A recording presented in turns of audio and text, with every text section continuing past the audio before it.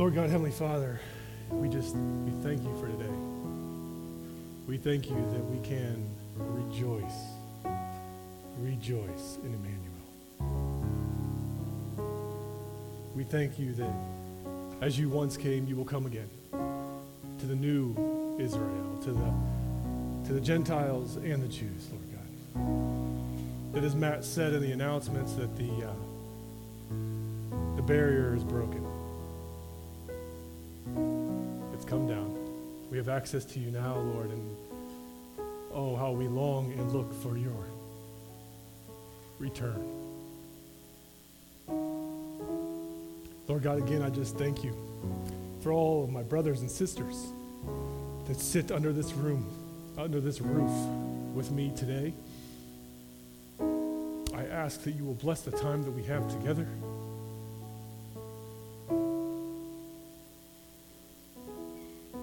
That you will show us how we are to cherish and love each other.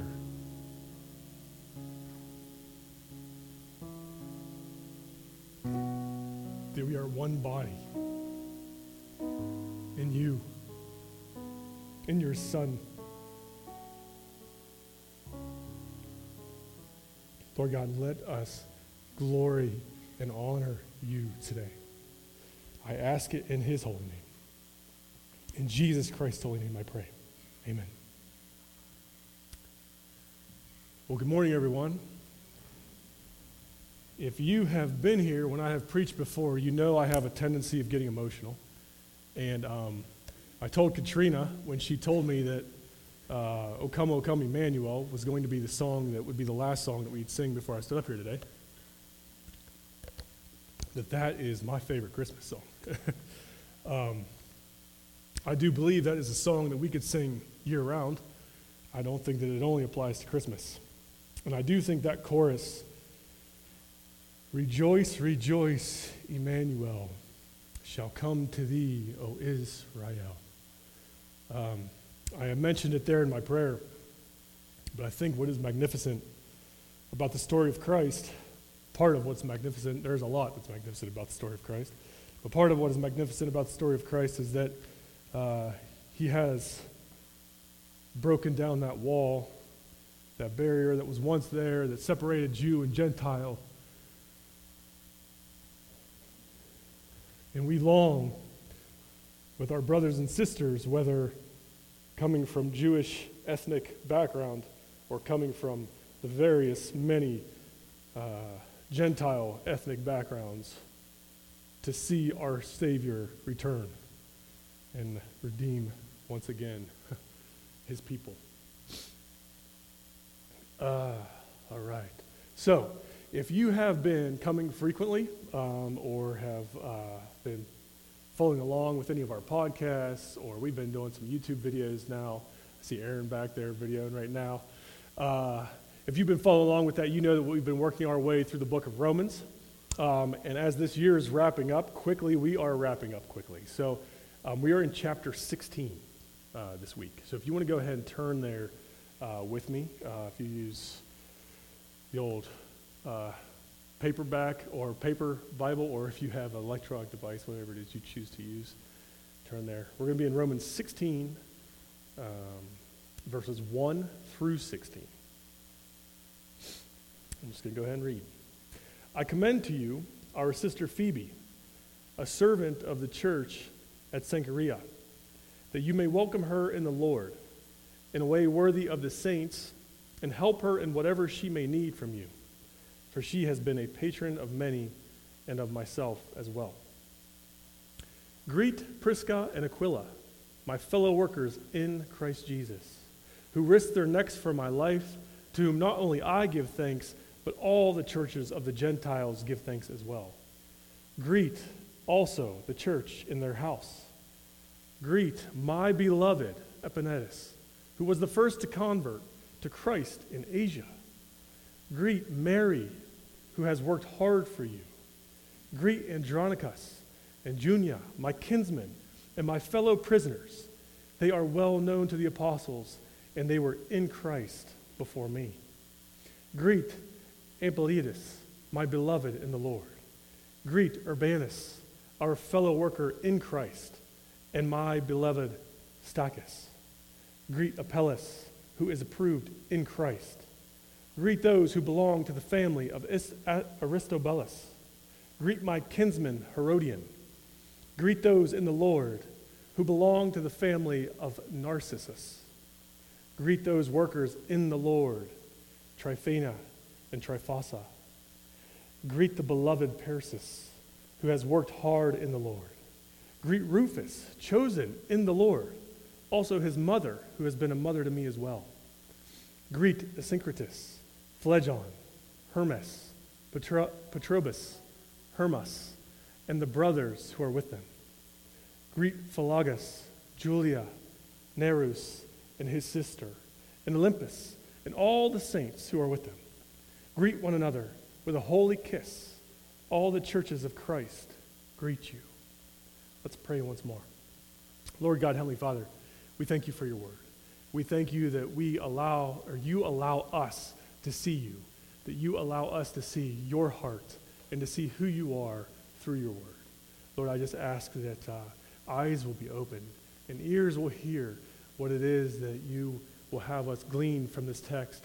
And Lord, again, I just ask that I and the words that you have given me will glorify and honor you. And again, I ask it in your Son's holy name. In Jesus Christ's holy name I pray.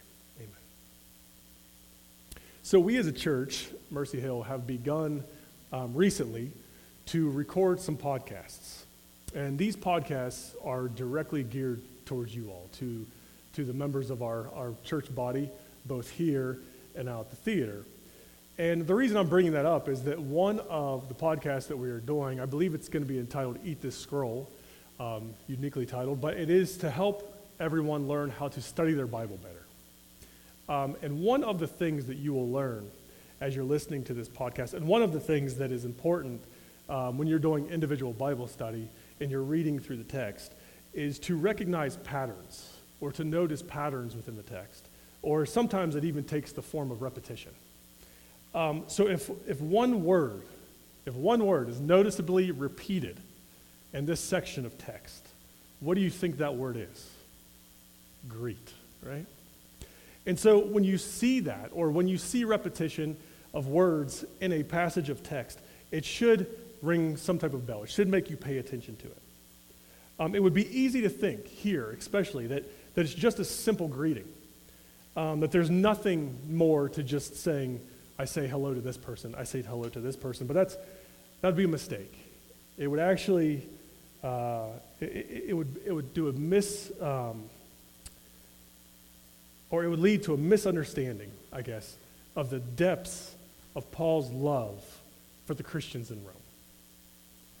So starting in verse 3 and ending in verse 16, Paul uses the word greet a total of 18 times. And in verse 16, he concludes with this: greet one another with a holy kiss. So we must ask, why would Paul write this? What does it mean? And what does it imply about the text that comes before it? Paul cherishes his Christian brothers and sisters that reside in Rome. He has such an affection for them that if you remember back in chapter 1, I know that's a long time ago, he wrote, "Without ceasing, I mention you always in my prayers, asking that somehow, by God's will, I may now at last succeed in coming to you." Without ceasing, I pray for you. I'm going to repeat that one more time. Think of that. Without ceasing, I pray for you. Those of you here that pray often, and I hope it's all of you, I hope that when you have those moments in life where your mind is filled with things or your mind is drifting, that you develop a discipline to call yourself back to lift your voice, whether it be inside your head or externally to Christ. But for those of you that pray and pray often, I would guess that in most circumstances, or in all circumstances, it's probably safe to say that you pray, and who you often mention are those who you love and cherish. I would say those that you lift up in prayer the most are the people that you love and the people that you cherish. Paul goes on in this text from chapter 1, he says that he longs to come and see them by God's will. If you remember last week, and I believe even the week before, we were kind of diving into the text of chapter 15, and we read how Paul had submitted himself to the will of God as a missionary. And he was going wherever he knew that God was leading him to spread the gospel. And now he was hopeful that there would be an opportunity for him to come see them in Rome. And so he told them in chapter 15, he said, "This is the reason why I have so often been hindered from coming to you," his ministry, his going out and being a missionary. "But now, since I no longer have any room for work in these regions, and since I have longed for many years to come to you, I hope to see you in passing as I go to Spain." Paul was unsure if his travels would work out the way that he had planned, because he knew that ultimately it was up to God, and that is why he says that he was hindered. He's not upset that he was hindered on coming to them. He was doing God's work. He was this missionary set out in the field, but he's hoping, he's longing for years, he says, that he wants to come visit them. But he ultimately knows that it's God's plan, so he's unsure if he'll actually get there. But he clearly wanted to see them. It's evidence in this letter in totality that he wanted to see them, that it was written to a church, to a people who Paul cherished and loved. This is a letter we sometimes get caught up in its theology and its doctrine, but ultimately this is a letter grounded in not only Paul's love, but in the love of Christ to his church in Rome. And as he begins to close the letter that we just mentioned is so rich in doctrine, so rich in theology, he remembers. He remembers specific individuals in that church, and he thinks about how much they mean to him. He begins to address some of them individually. If you're looking at this list and you're wondering, man, there's a lot of people in that list, you're right. There's 26 individuals by name or title. And when I say by title, I mean anyone of those individuals that's not named specifically their name. You have Rufus's mother and you have Nerus's sister that are named there. And they would have known who they were, right? He clearly knew who they were. There's also 5 groups that he names. He names the church in Prisca or Priscilla's, as you would find her in other biblical texts named, in Aquila's house. He mentions the families of Aristobulus and Narcissus. In verse 14, he mentions the brothers. In verse 15, he mentions all the saints. But when he is done addressing each and every one of them, he writes, "Greet one another with a holy kiss." Why does he write it? Well, I just explained to you how much he longed to be with them. He writes it because if he was there, that is what he would do. He loves his brothers and sisters in Christ in Rome so much that if he could just embrace them and give them a kiss and show them how much he loves them, he would do it. This may seem a little weird to us now in our time and age, right? We live in, and even it may even seem a little inappropriate to us as we're reading it through our lens here on this side of time, I guess you could say. But we have to understand that to greet someone with a kiss, it was a cultural normal at the time, a cultural norm. And we see examples of it throughout Scripture. We see one of the most noticeable examples is in the Gospel of Luke. If you remember this story, Jesus is asked by the Pharisee Simon to come to his house. And so Jesus comes, and Simon asks him to eat with him. And when Jesus arrives, there's a prostitute there. The prostitute found out that Jesus was going to be there, so she came because she wanted to see him. And as she comes from behind Jesus, she starts to weep. because she recognizes who she's in the presence of. And as she's weeping, she bows down. And she has this expensive oil with her, this ointment. And she begins to anoint Jesus' feet with tears rolling down her face. And with her hair and the ointment and her tears, she begins to wipe and kiss Jesus' feet.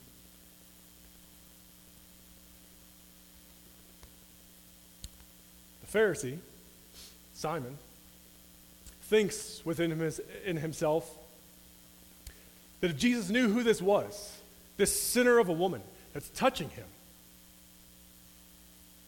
that he would be repulsed. Simon's thinking to himself, how dare this woman touch him and how dare he receive her? But Jesus responds. He says to Simon, do you see this woman? I entered your house. You gave me no water for my feet, but she has wet my feet with her tears and wiped them with her hair. You gave me no kiss, but from the time I came in, she has not ceased to kiss my feet. So as you can see, as Jesus came to Simon's house, there was an expectation of this greeting, right? We also see a kiss being used later in history, and it was probably the epitome of what we could call an unholy kiss. It's in the garden. Jesus is with his disciples. Judas is betraying him.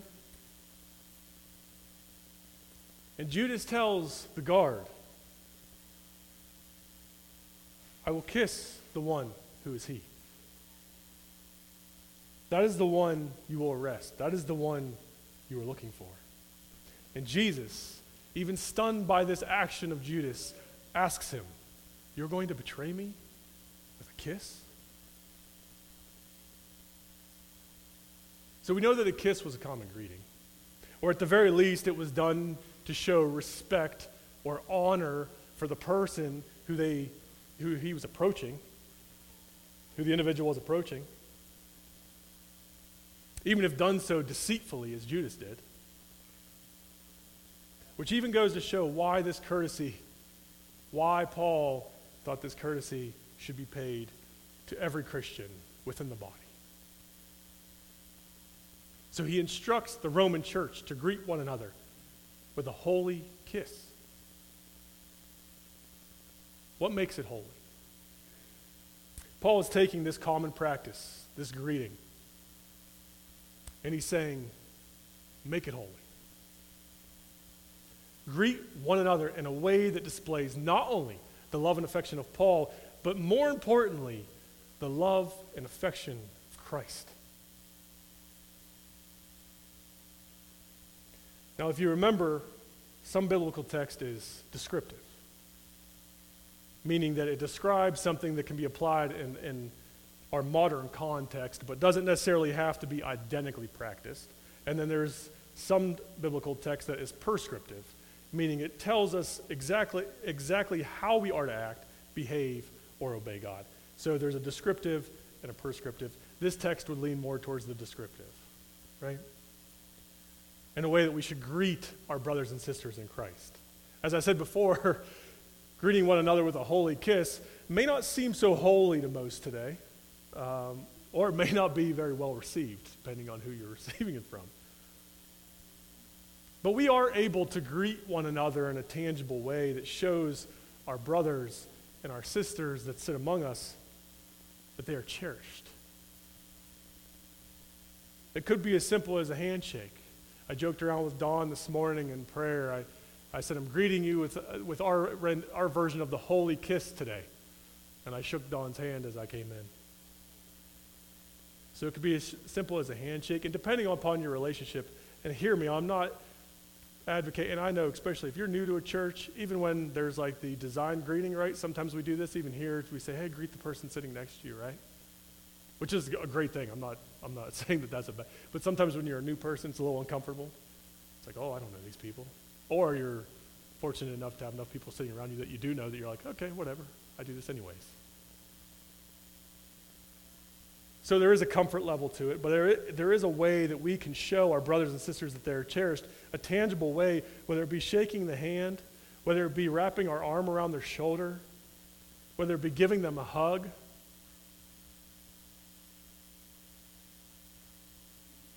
I'll give you an example from my own life. Prior to Jenna and I moving here, we lived in Flint, Michigan for a while, 3 years. I got confirmation of that, got the head nod. So yeah, we lived in Flint, Michigan for about 3 years, and we got involved in a church there called Flint City Church, and I developed one of the best Christian brother relationships I have with a brother named Ricky. And he actually would lead us in song most of the time to worship the Lord. And anyways, we hadn't been back to Michigan in 4 years. So we moved here, we hadn't gone back. It wasn't because we didn't want to. It was because of schedule conflicts and things of that nature. But anyways, this year, we finally made it back. And we got to go to Flint, Michigan. And one of the first things that I did when I knew that we were going was to call Ricky and let him know, hey, we're coming, here are the dates. And little did I know, and found out later on from his wife Megan, that he told her, these are the dates the Frakowskis are coming. We're not doing anything else. And so we got there, walked up to each other, and hugged. His wife Megan and I hugged. He hugged my wife. His wife hugged my wife. We cherish one another. And the foundation of our relationship, the foundation, the very rock that it stands upon, is Christ. We wouldn't have even known one another if it wasn't for Christ bringing us together. And so to show that sign of affection to my brother and my sister, it means so much. Don't take for granted the people that sit around you in this place.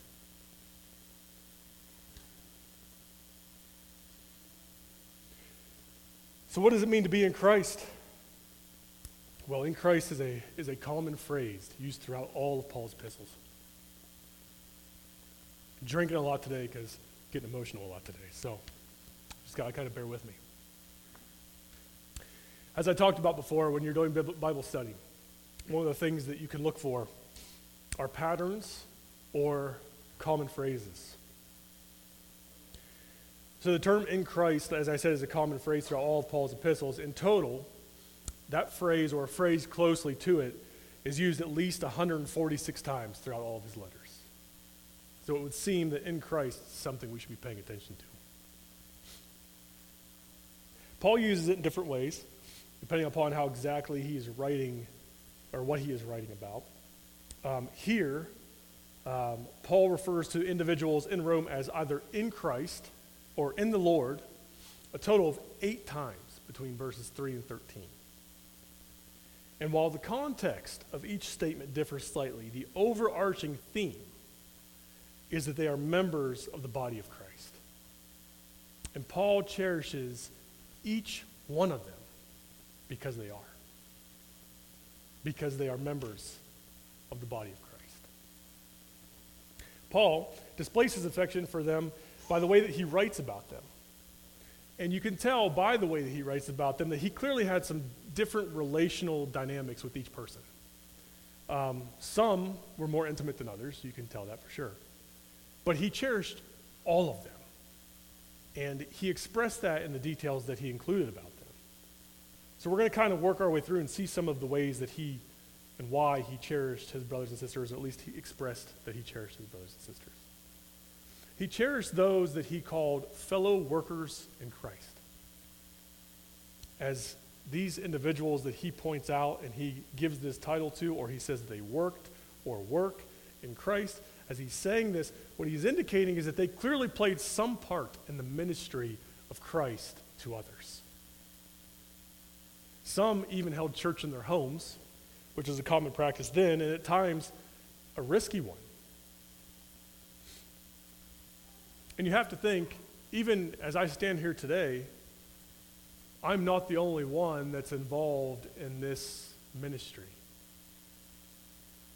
As I stand here today, prior to me getting up here, we had Katrina, Jody, and Mark lead us in worship. Right? And I appreciate you guys. I cherish you. I really do. We have Wes and Kyler sitting in the back. Most of you probably don't even notice them when you walk in because they're in charge of the sound. They're in charge of the words that you see on the screen. They make sure you can hear me. They should probably fade me out when I'm choking up every once in a while. No, I'm just kidding. And we have other individuals that do these same things, right? We have a musical worship team that changes every week. Wes and Kyler are back there today. Sometimes we have different people back and sound. We have our elders. This ministry that I am fortunate enough to walk in is not a lonely one. And so I cherish these brothers and these sisters. We have Sarah. I don't want them to go unmentioned. We have Sarah and her team that work with our children. And that is a vital ministry. It is a ministry that is needed, especially in this day and age, folks. Our kids. And we have to cherish those people. So Paul here is talking about how he cherishes those people that work alongside him in the ministry of Christ. Paul cherished those who shared in his sufferings. He writes that Andronicus and Junia were fellow prisoners with him. Where and when they were in prison together is unknown, but part of what endeared Paul to them is that he knew they could identify with the suffering that he had endured. And though it may be difficult, and we may not recognize it in the moment, it is often comforting to be able to confide in fellow believers who have experienced similar difficulties or sufferings that we have. I think we've all experienced this. With my wife Jenna being a physician, and her involvement with pregnancies and babies, I am aware of a lot of the pain that comes from something going wrong. But I also know that those sisters and brothers that sit amongst us in Christ who have experienced those life-changing events firsthand and walked with the Lord through them are better able to identify with, and they're better able to support those who go through it.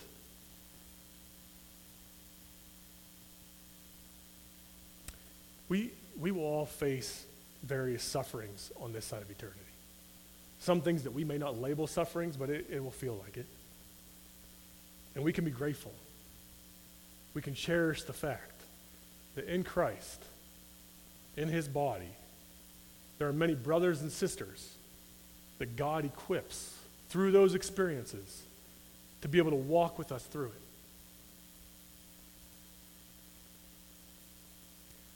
Paul cherished Epaenetus, and for good reason. He was the first to convert to Christ in Asia, which most likely means that Paul was the one that led him to Christ. So Paul personally got to witness Epaenetus' conversion. And there's something about seeing a brother or sister come to Christ for the first time that just brings joy. I know I've mentioned it several times. I'm going to go ahead and get the water now. But I've mentioned it several times, and my dad's even here today, so I know that you guys have heard me say it. But probably one of the greatest moments of my life was watching my dad be baptized. And there is something to knowing, especially when it's someone that you have a familial relationship with outside of the familial relationship in Christ, come to him and give their life to him, that it just rocks your world. And so I can only imagine how Paul felt with Epaenetus, however you want to pronounce it, that he got to see him and guide him to accepting Christ as his Lord and Savior. Paul had the same affection, although he had that affection for this younger convert who he knew and who he played a part in coming to Christ. He also shared that same affection for those who had been in Christ before he was. And you got to think, you got to wonder if part of that was that, if you remember, Paul was one of the worst persecutors of the church before Christ blinded him and brought him to himself. And so you got to think that when Paul's looking at these guys that knew Christ before him, which most likely means they were in the early church, those were the same people he was seeking to kill. And now he's saying, I cherish you, my brother and sister, who came to the Lord before I did. Not only that, he calls them kinsmen or fellow ethnic Jews. So again, as we were talking earlier, there is this union, right, of these ethnicities. Being in Christ, the body of Christ transcends ethnicity, and we see that here because of this list, and I'm going to kind of dive into that a little bit more here in a moment, but Andronicus and Junia were his kinsmen, meaning his fellow ethnic Jews.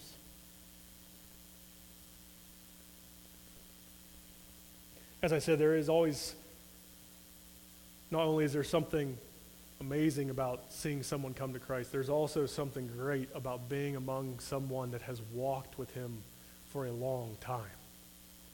And I know when Jenna and I first moved here and we first started getting involved in the church at Mercy Hill, I found out they were doing prayer on Wednesdays at, is it 5 a.m.? Oh boy. 5 a.m. That's a tough pull. But I thought to myself, I'm going to go ahead and try this and start going out there on Wednesdays. And I met some people, and I am going to name them, but definitely they're older than me by age. Not to say it's bad, but I also know that they've walked with Christ a lot longer than I have. And their prayer life and just seeing and them embracing me as just a brother in Christ and just the way that they would interact with me, I cherish them and I cherish the relationship. I don't get to see them as often as I used to because we're primarily out here, but when I do, when we get to have time together, it is great catching up with them. And one couple was Paul Norker and his wife Miriam. Tom was an individual there, and Joe and Diane also. And these, like I said, these elders in Christ have walked with him much longer than I have, and there's just something about being able to cherish community with those brothers and sisters that have walked with our Lord. Paul also cherished those who seemed to possibly need encouragement about their standing with the Lord. And Paul reassures them. He reassures them by telling them that they are beloved, approved, chosen. As people in Christ, sometimes we need that type of reassurance.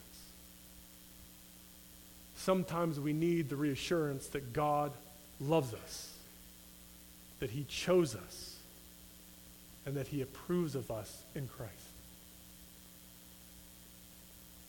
I'm illustration heavy today, so bear with me, but this past week, well, actually, I'll even give you a little insight into my own life, I guess, more so than I typically do. Every time that I find that I am preparing to preach, I am often hit with this overwhelming feeling of the fact that I am inadequate and that I should not be the one standing up here. And it is debilitating. It gets to a point where I feel unworthy. It gets to a point where I ask, who am I that I should stand before the people of God and lift up his name? And so I was fortunate enough this past week when I was at the gym one morning that I ran into a brother. He doesn't come to our church. I'm not quite sure what church he goes to. Doesn't really matter to me. I know that in the conversations that he and I have, I know that he's a brother in Christ. And as I was expressing this to him and telling him how there are times where it just becomes crippling and that I can't move forward in my sermon preparation because I just don't feel like I should be the one up here, he reminded me of the mercy and the grace of our Lord. The mercy and the grace that he's extended to us. And I cherish him. I really do. I cherish that brother because he reminded me that I'm loved. He reminded me that I am chosen. He reminded me that I am approved in and through our Lord and Savior, Jesus Christ. And I won't lie, it made it a lot easier to get up here today. And it's not ever easy, but it made it less difficult when he reminded me of who I am and who our Lord and Savior is and who I am in him. There are some individuals who Paul doesn't say a whole lot about other than to greet them. You see most of their names in these lists toward the end of the text. But I believe there's more to it. Most likely these were individuals who Paul had not personally met or personally interacted with. Most likely he was told about them through a trusted source, through someone that he knew was involved in the church who relayed back to him, hey, the church is growing, we have some new people, or we have some people that are really starting to get involved, and here they are. And it was just names, right? But he wanted them to know. What did Paul want them to know? He wanted them to know that he was aware of them, that he was aware of their presence in the church. He's letting them know that they are seen, that they are noticed, that he sees them. More importantly, God sees them, and God knows them. Sometimes, that's all a brother or a sister in Christ needs, is to know that he or she is seen, to know that he or she is known by God, to know that he or she is cherished. I will tell you right now, every time I stand up on this stage, I look out, and I see faces. And some of them I see frequently more than others, which is good and bad, I guess. I want to see all of you, always. I would love to have you all here, always. But know that God does see you. You are seen. You are known. God knows you. He does. You're not alone. And know that you are cherished. I don't know all of you personally, and that may be a more of a poor indicator of myself than it is of you all. Most likely it is. I'll take that. But I would love to get to know more of you better. Something significant that may go unnoticed about this list of individuals, something that Paul somewhat addressed, and even I somewhat addressed a little bit earlier.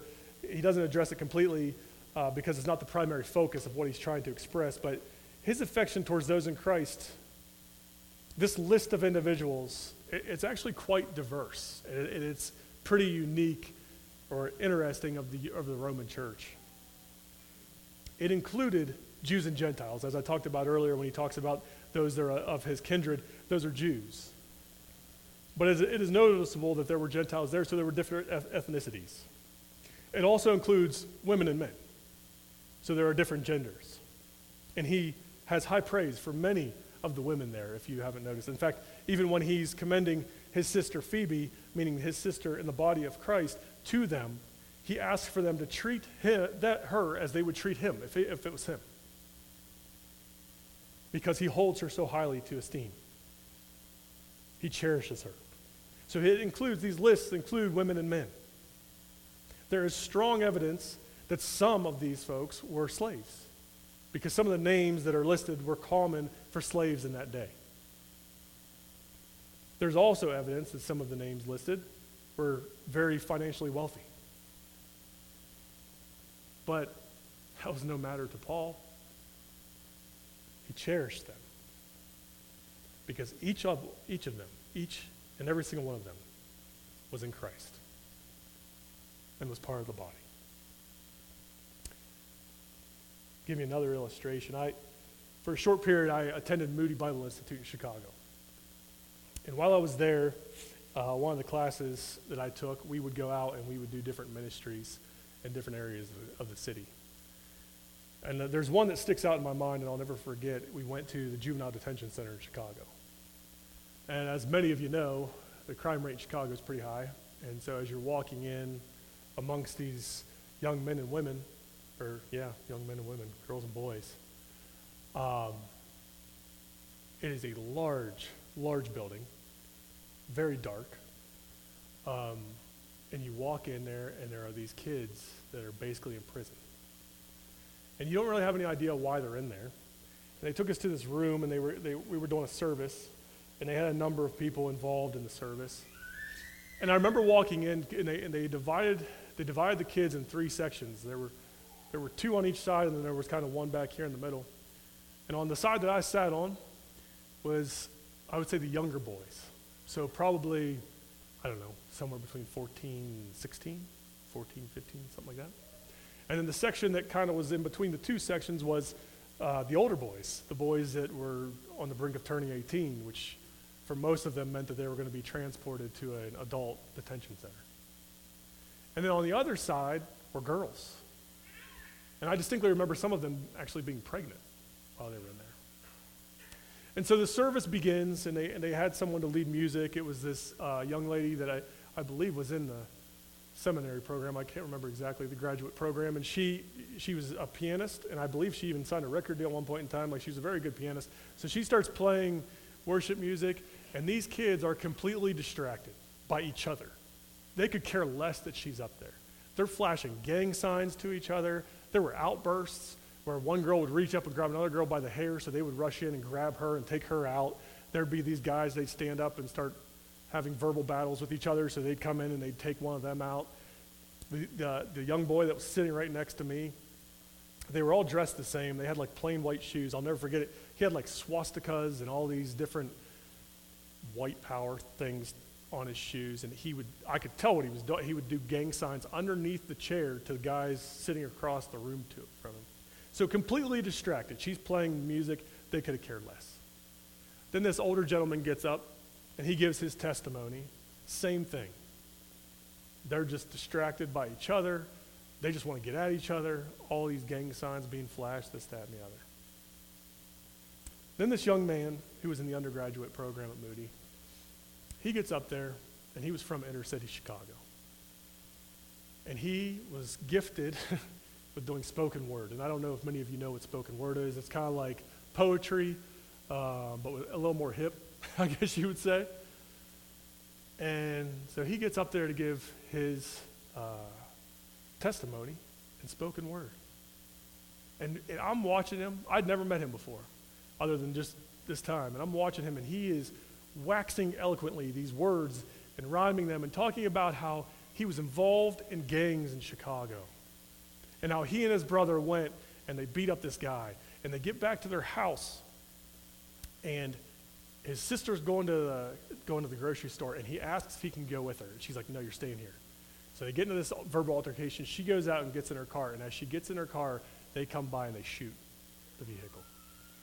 Luckily, she doesn't get hit, but right where he would have been, right where the headrest, where his head would have been, there was a bullet hole.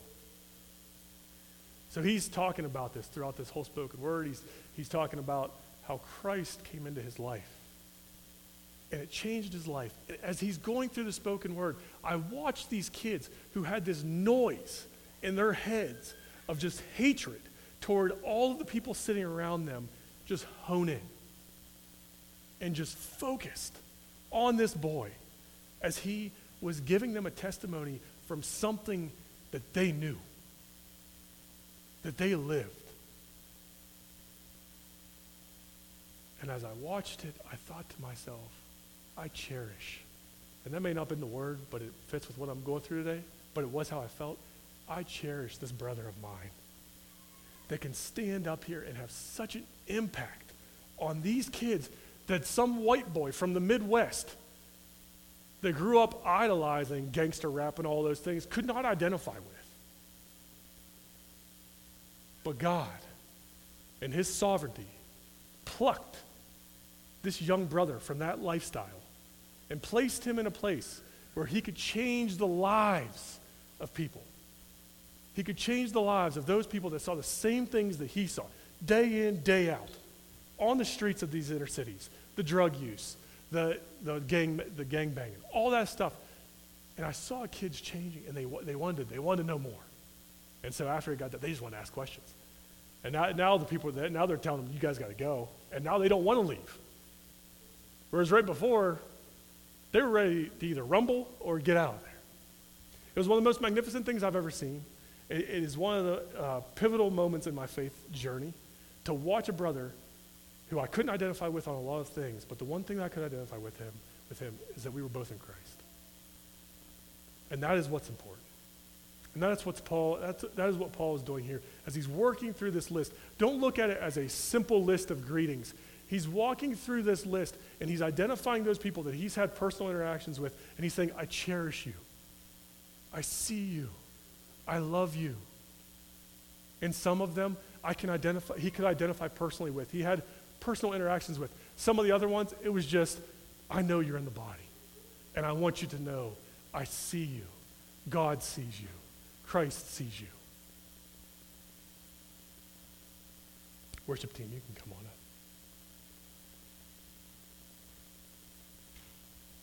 I'm going to leave you guys with this. And I'm going to pose a few questions to you today. And as you leave today, don't forget to give like the fist bump, a holy fist bump to somebody or something, right? But here's my question for you. Do we cherish our brothers and sisters in Christ the way that Paul did? If we are involved in some form of ministry, do we cherish those who work with us in it? And if we do cherish them, do they know it?